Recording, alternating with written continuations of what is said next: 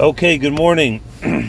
We are on Daf Lamed Beis. We were in the middle discussing yesterday what's pshat in the man Amar who holds kitchel l'shaitav like kitchel l'sadavid. It's a kedusha that was instated for Eretz Yisrael was a temporary kedusha and did not remain forever. What's pshat in that man Amar? So we started off, and I think we should continue with that. My time in the man Amar kitchel rishayna kitchel l'shaitav like kitchel l'sadavid. This is Chazara. But it's really, we started the teretz and we should see the whole thing in its entirety. And says the Gemara, the pasuk quotes. The Gemara quotes a pasuk in Ezra when Klal Yisrael returned back to Eretz Yisrael after Galus Bavel. The pasuk says in Nehemiah, I'm sorry about Ezra. Vayasu b'nei hagoyla hashavim and hashavi, the people from exile who returned from captivity, they made sukkos. Vayeshu besukkos, they dwelled in the sukkos. Kilei asam imei Yeshua kain b'nei Yisrael. Klal Yisrael did not do this since the times of Yeshua. And the pasuk concludes, "Vati simcha gedei l'maydu" was a big simcha. Asks the Gemara, which we saw yesterday, Efshar is it possible that David came, and they say on the side Shlema, v'lei asa sukkos ad sheba Ezra. They didn't make sukkos until Ezra came, when Ezra brought Klal Yisrael back into Eretz Yisrael. Is that possible? Ella, what's the pasuk telling us? Makish, the pasuk is comparing be asam, their entry into Eretz Yisrael, be may Ezra in the times of Ezra, be asam to their entry into Eretz Yisrael initially be may Yeshua. Ma be asam be may Yeshua, just like when Klal Yisrael came into Eretz Yisrael in the times of Yeshua. Manu, they counted Shmitin, v'Yevalais, v'Kitchu Arei they sanctified walled cities, and Rashi adds in, and Meiser started Af Biyasam. So too when Klal Yisrael entered Eretz Yisrael, B'mei Ezra, in times of Ezra, Manu, they counted Shmitin, V'Yevelis, V'Kitchu Arei. This is where we got till yesterday. So we see that there was a comparison of the times of Ezra to times of Yeshua. Continues the Gemara quoting another pasuk. Va'emer, the pasuk says in Devarim, V'Aviyacha Hashem lekecha, Hashem will bring you Ela Aretz, to the land Asher Yershu Avesecha, that your forefathers inherited, V'Yarashta, and you will inherit it. End quote. Explains the Gemara, Makish.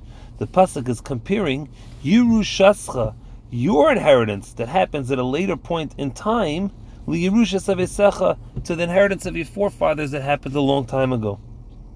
Ma Yerushas Avesecha, just like your forefathers' inheritance was bichidush, was with an enactment of kol dvarim halalu, all of the aforementioned mitzvahs, Shmitin, Yevel, Batei Archema, and Meiser, af Yerushascha, so to your inheritance, which is at this point in time later on, bichidush, with the reenactment of kol dvarim halalu, all of the aforementioned mitzvahs.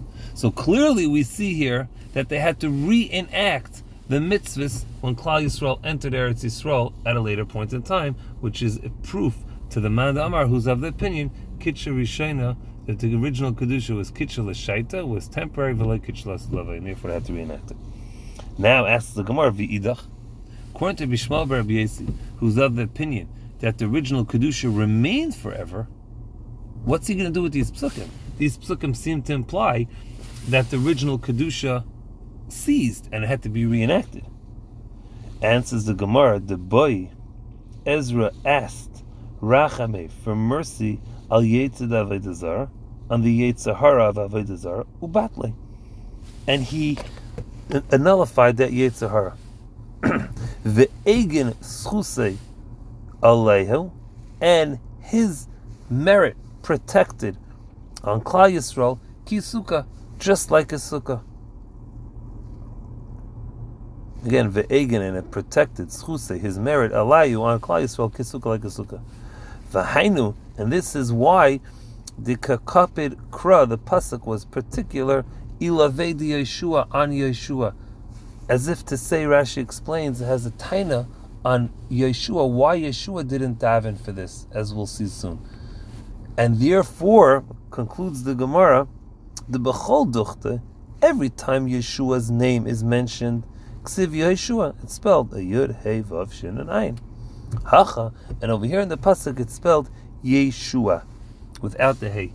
And Rashi explains it's a negative connotation, because Yeshua should have asked for Achmanis on Klal Yisrael. He didn't, but Ezra did, and that's why the pasuk mentions the terminology of a sukkah, that Ezra davened to protect Klal Yisrael. Continues the Gemara. Bishlem Moshe Lei Boirachmi. Why didn't Moshe Rabbeinu daven for Achmanis of Klal Yisrael to protect against the Yetzer Avodah Zarah? The Loi Havel Yitzchus Eretz Yisrael. He didn't have the merit of going into Eretz Yisrael, so therefore, for whatever reason, he didn't have the schusim to daven for it.